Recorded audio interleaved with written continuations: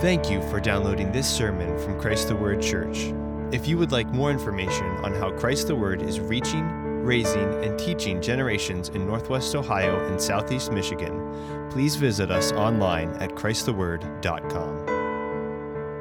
Good morning. What a great thing to be in the house of the Lord, and what a great day, especially for these times. Palm Sunday is a really amazing holiday in the life of the church and has been recognized so since the early church. One of the things that we don't talk about very much that used to be spoken of when I was young is a characteristic of God called the transcendence of God. This is God is near, the idea that God is not far away, but God is near. And in this triumphal entry of Jesus into Jerusalem, after having spent 3 years pretty much telling everyone when he did a miracle, shh, don't tell anyone, now the wraps come off. And the announcement is made. And the king is coming to his temple. So this is the transcendent moment. Now, Jesus was there. God was there. We don't deny that. But this is our recognition of God's transcendence. So it is as we pray, it is my prayer as we go over some of these very familiar verses and concepts that you will rejoice and worship that God is near. You know, Paul said, be anxious for nothing, but in everything with prayer and supplication, make your requests known to God. God is near. And so this transcendence is an important Christian truth, and we praise God for it. So pray with me.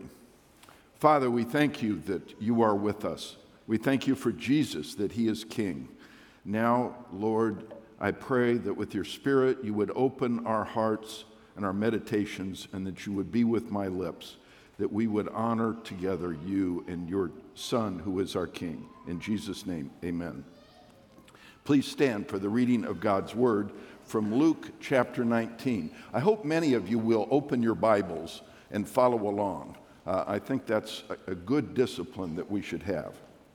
Luke 19, verses 28 through 48. After Jesus said these things, he was going on ahead, going up to Jerusalem.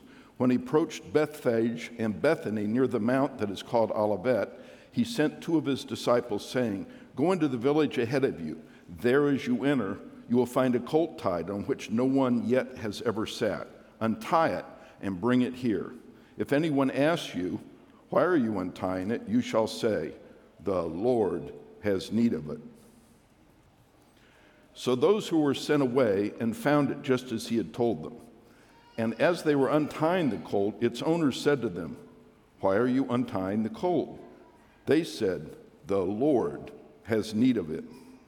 They brought it to Jesus, and they threw their coats on the colt and put Jesus on it.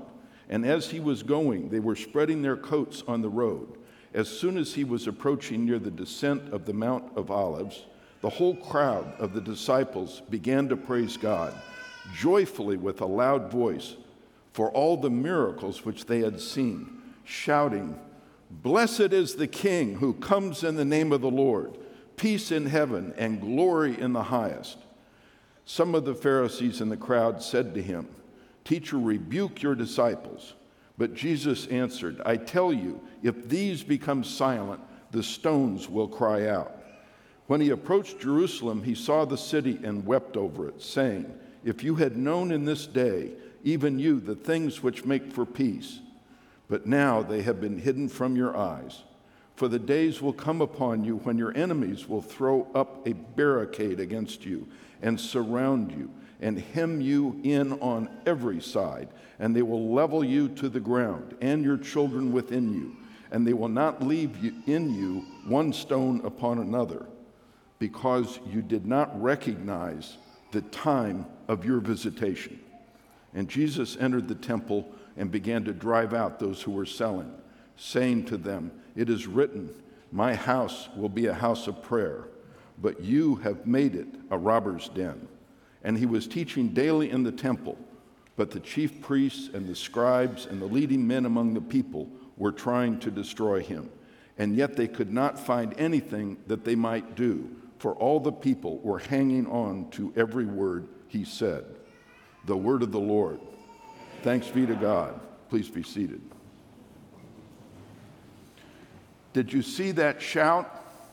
"Blessed is the King who comes in the name of the Lord. Peace in heaven and glory in the highest." That's transcendence. They're blessing God for his transcendence. So I want to give you some background. This event not only was an amazing event, waited for since Adam and Eve were expelled. This is God coming and announcing openly, and it's based on prophecy. The number of prophecies that were fulfilled in this act are numerous, and they will help us to understand the significance of the text. So I have a couple of prophecies. The first one's a little long, and then as we go through the text, I want to point out the significant components so that we can really understand that this was more than just a parade. This was something very momentous in the history of mankind. And so Daniel, the prophet Daniel, all the major prophets, minor prophets spoke of this, but the prophet Daniel has an amazing prophecy. In the second chapter of Daniel, Nebuchadnezzar, who was actually a wicked king, called his soothsayers, priests, and conjurers, the sorcerers and the Chaldeans, to tell the king his dreams. Now notice it doesn't say to tell the king what his dreams meant. He wants that too, but to tell him his dreams.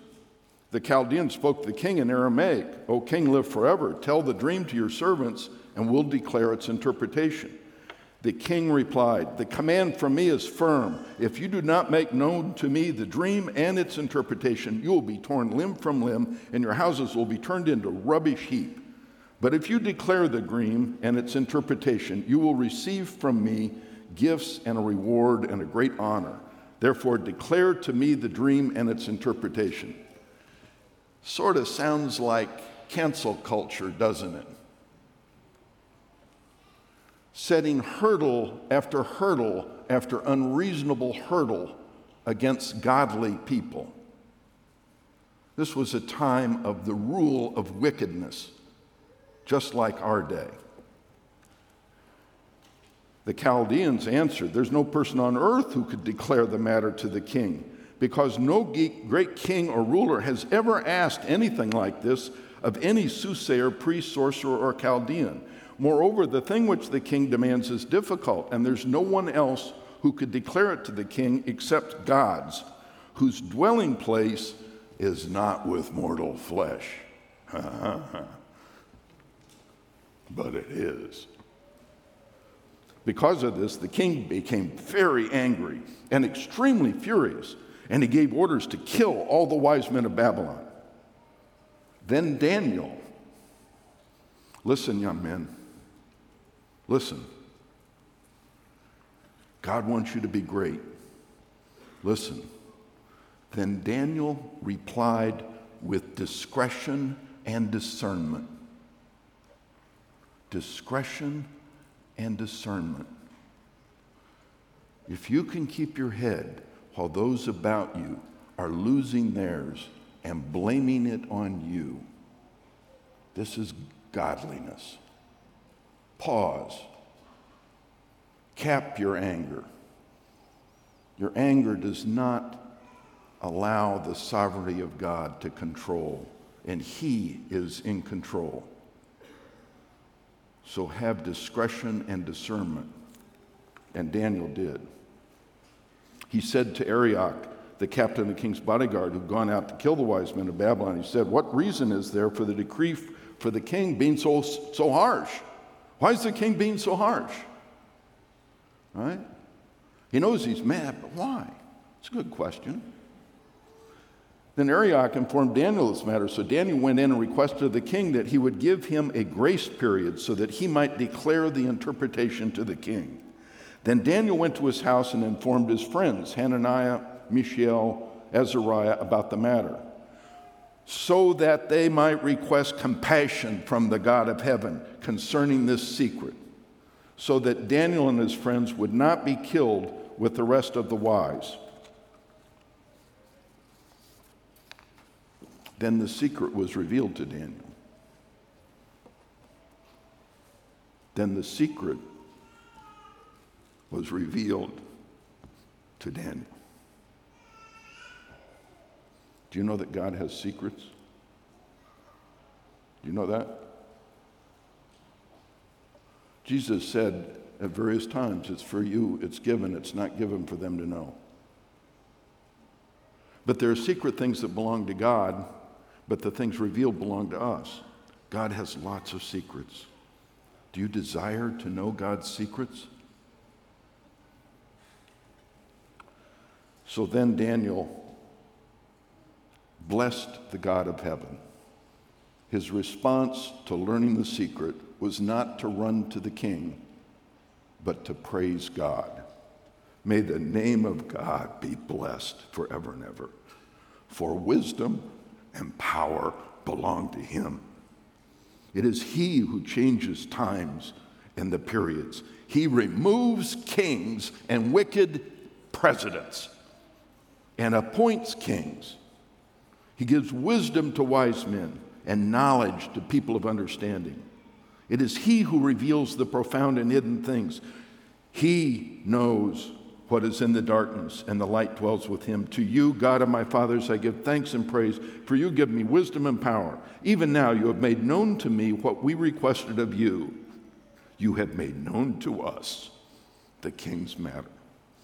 Thereupon Daniel went to Arioch, whom the king had appointed to kill the wise men. He went and said this to him, don't kill the wise men of Babylon. Take me to the king's presence, I'll declare the interpretation.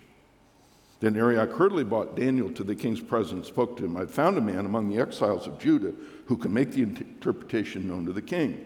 The king said to Daniel, whose name was Belteshazzar, that's the pagan name that they gave Daniel, are you able to make known to me the dream which I have seen and its interpretation? Then Daniel answered, as for the secret about which the king has inquired, neither wise men, sorcerers, soothsayers, priests, nor diviners are able to declare it to the king. However, there's a God in heaven who reveals secrets, and he has made known to the king, Nebuchadnezzar, what will take place in latter days.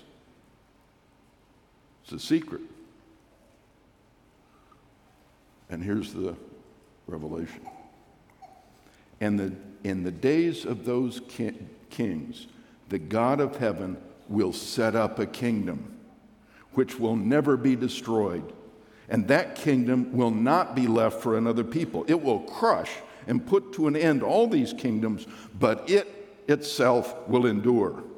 Just as you saw that a stone was broken off from the mountain without hands, and that it crushed the iron, the bronze, the clay, the silver, and the gold. The great God has made known to the king what will take place in the future.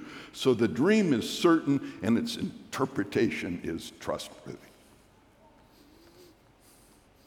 Palm Sunday.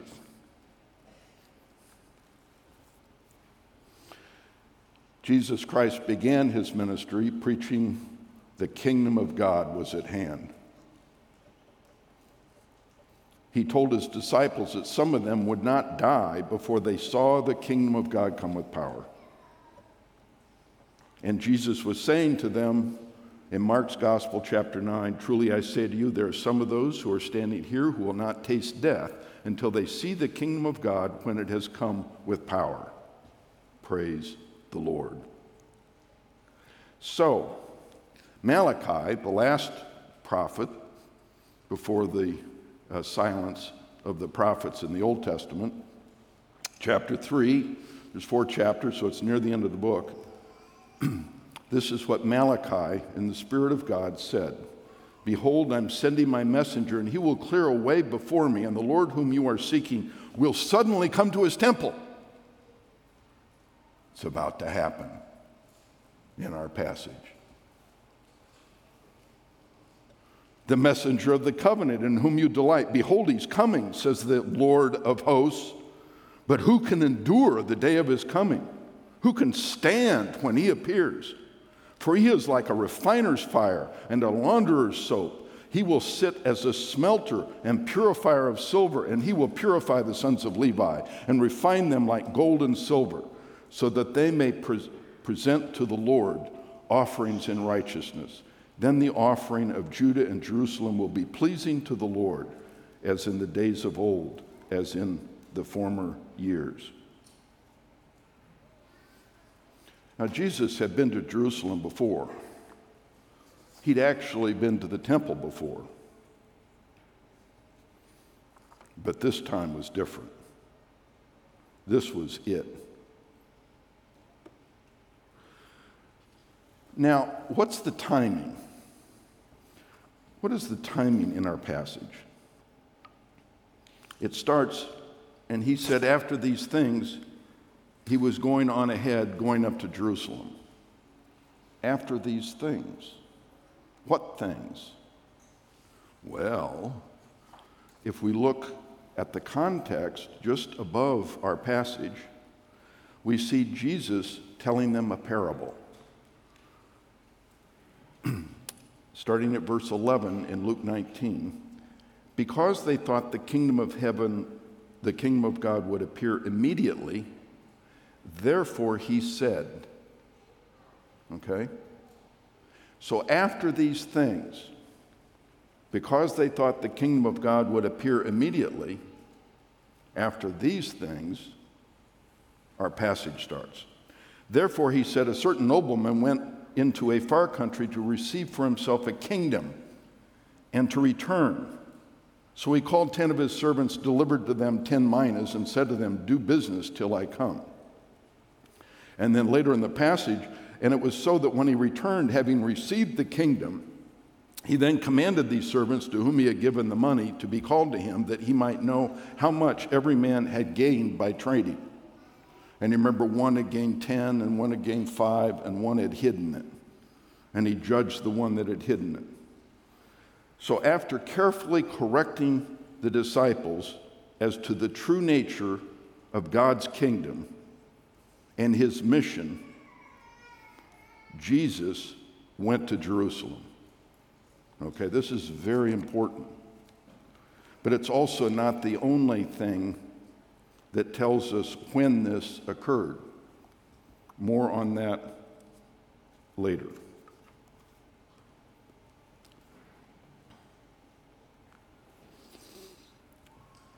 So when he approached Bethphage and Bethany, near the mount that is called Olivet, he sent 2 of his disciples, saying, go into the village ahead of you.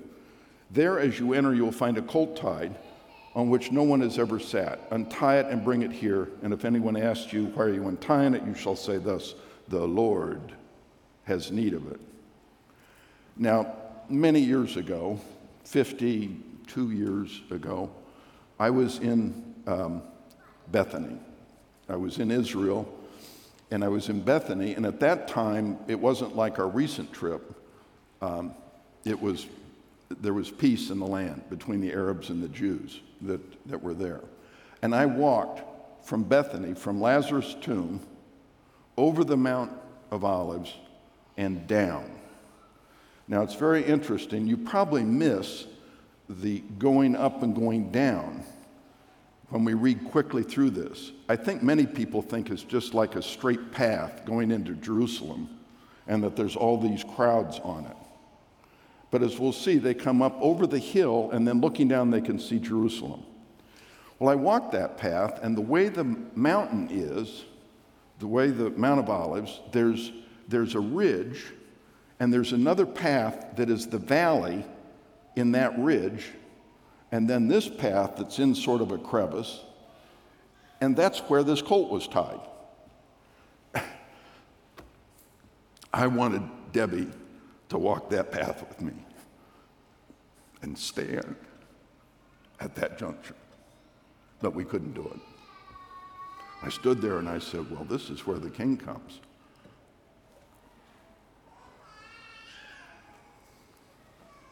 And if anyone asks you, why are you untying it? You say, the Lord has need of it. What? Wait. Any reformed young men here?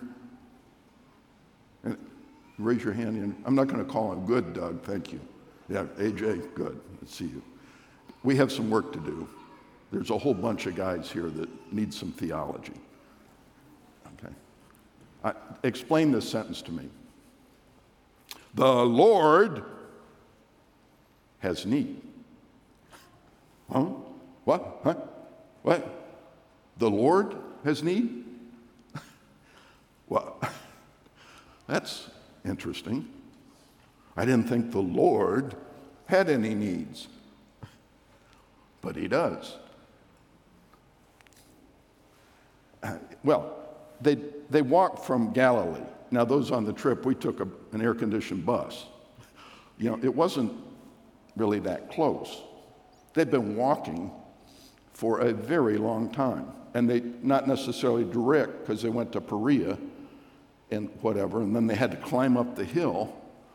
And now, with 3 kilometers left, about 2 miles, suddenly he's too tired? No. That's not what he has need of. What does he have need of? He has need of fulfilling the Father's will.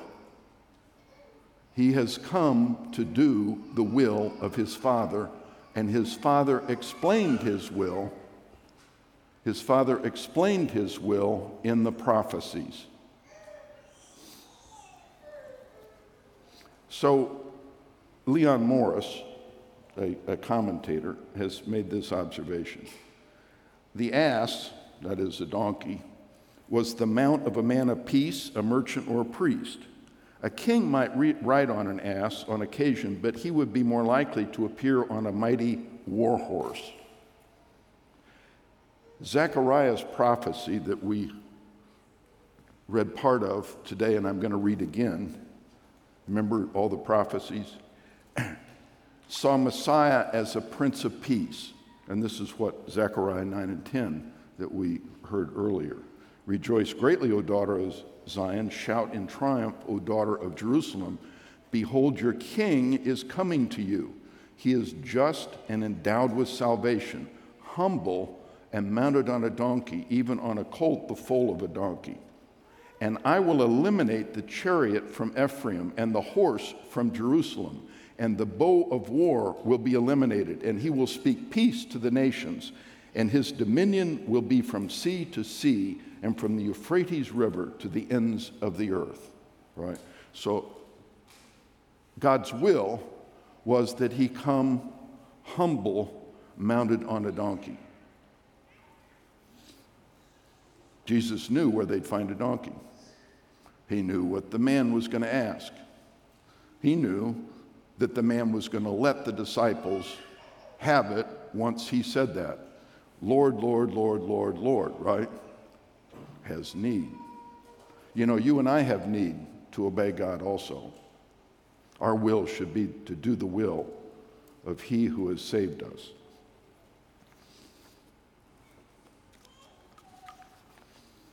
You excited? So I think this is one of the most familiar, least understood passages in the Gospels. So those who were sent away and found it just as he told them, and as they were untying the colt, its owner said to them, "Why are you untying the colt?" Verbatim. They said, "The Lord has need of it." They brought it to Jesus, and they threw their coats on the colt and put Jesus on it. As he was going, they were spreading their coats on the road.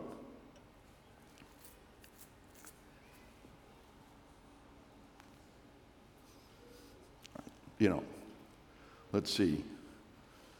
Craig, Nick, Nathan,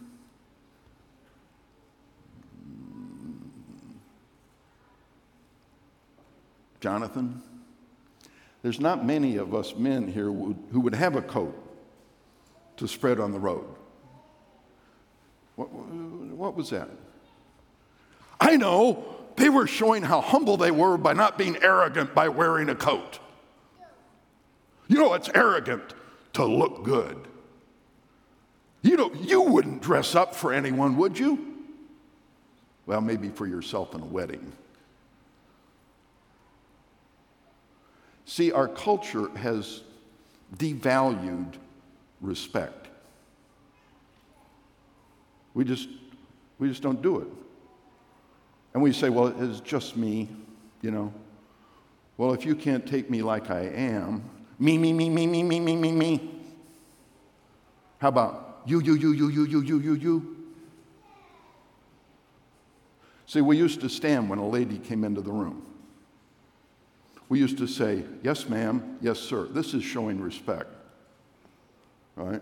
How do you honor your father and mother? Well, they know I love them. Respect includes speech, and apparently it includes clothing. Now, I'm not saying, this is basically a Victorian, Western Anglo-Saxon sort of get-up.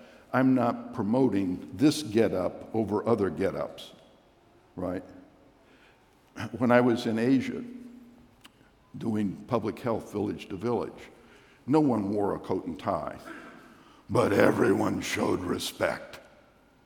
They all showed respect. And I won't bore you with the many ways they did that, but I just ask you, if Jesus were coming in as king, would we have any tools to show respect? Or would we rather say, well, Jesus will accept me as I am?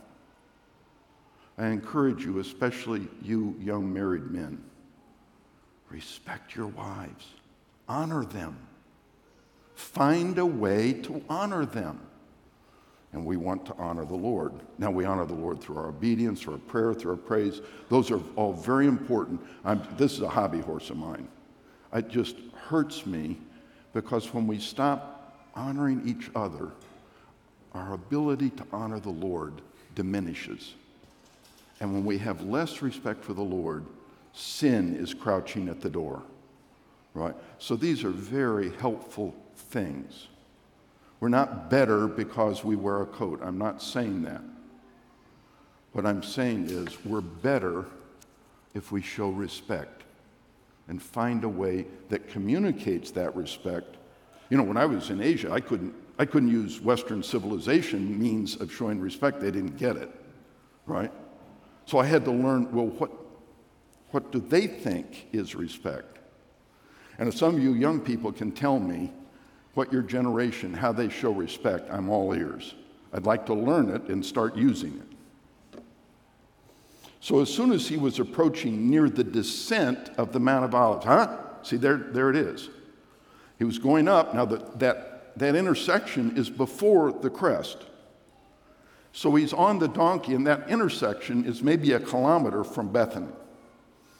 And so then it's maybe a half a kilometer to the crest, and then the rest of it is down to Jerusalem. So it says, as soon as he was approaching near the descent of the Mount of Olives, the whole crowd of the disciples began to praise God joyfully with a loud voice for all the miracles they had seen, shouting, "Blessed is the King who comes in the name of the Lord. Peace in heaven and glory in the highest." It's very interesting.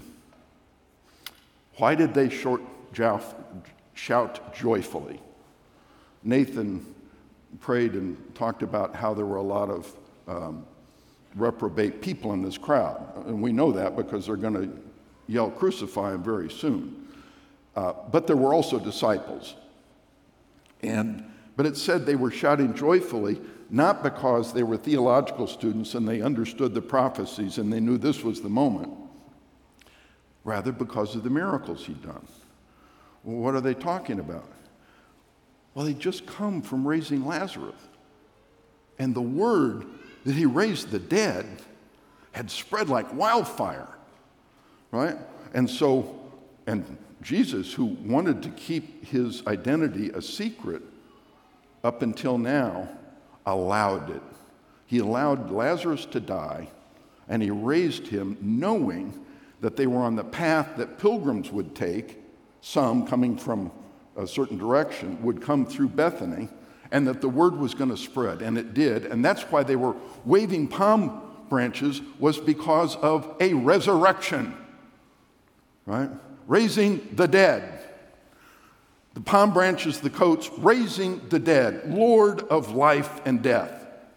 Now, it's very interesting, if I can just pause for a minute. There are 3 accounts of this: Matthew, John, and Luke. Mark leaves it out. And Luke recorded the sermons of Peter in Rome. And so Mark recorded the sermons of Peter in Rome. Luke was a Greek, a physician, and probably was not an eyewitness. He's getting this from other people. But if we go to another version, in John, who undoubtedly was pretty close to that donkey, who saw it, John says, "Hosanna, blessed is he who comes in the name of the Lord, indeed the King of Israel." Well, Hosanna is a Greek word that has 2 roots. One is yasha, which means to save or deliver, and Anna, which means please. So Hosanna means please save. Please save. Blessed be the name of the Lord. Oh. So Palm Sunday is about a resurrection. It's about the Lord of life and death. It's about salvation. All of you here, young people, please say in your heart, Hosanna. Please save me. Hosanna. Please, I beg you, if you have not done this, pray, Hosanna, believing in your heart that Jesus is the Lord and that God raised him from the dead, and you will be saved.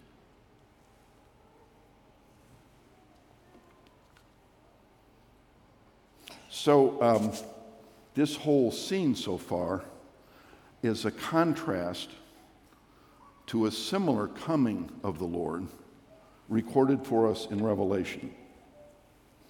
And John writes, "I saw heaven open, and behold, a white horse, and he who sat on it is called Faithful and True, and in righteousness he judges and wages war. His eyes are a flame of fire, and on his head are many crowns. And he has a name written on him which no one knows except himself. He is clothed with a robe dipped in blood, and his name is called the Word of God. And the armies which are in heaven, clothed in fine linen, white and clean, were following him on white horses. From his mouth comes a sharp sword, so that with it he may strike down nations." Remember Daniel's prophecy? That he may strike down the nations, and he will rule them with a rod of iron, and he treads the winepress of the fierce wrath of God Almighty. And on his robe and on his thigh he has a name written, King of Kings and Lord of Lords. So, I beg you, come to Jesus. Pray Hosanna before this day. So some of the Pharisees in the crowd said to him, "White privilege, shut up." Oh, no, they didn't say that. "Teacher, rebuke your disciples." Sound like today? Are you rebuked? Are you intimidated? Who are you afraid of? Are you afraid of the Pharisees? Are you afraid of the King of Kings?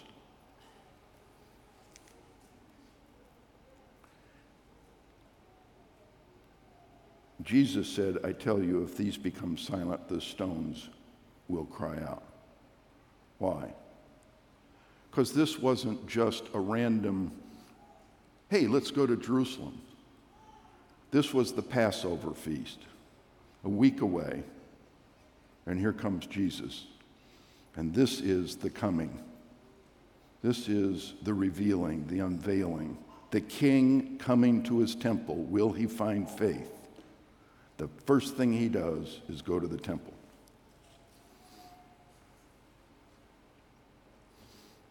In John, the Pharisees were added. John says the Pharisees added, speaking to each other.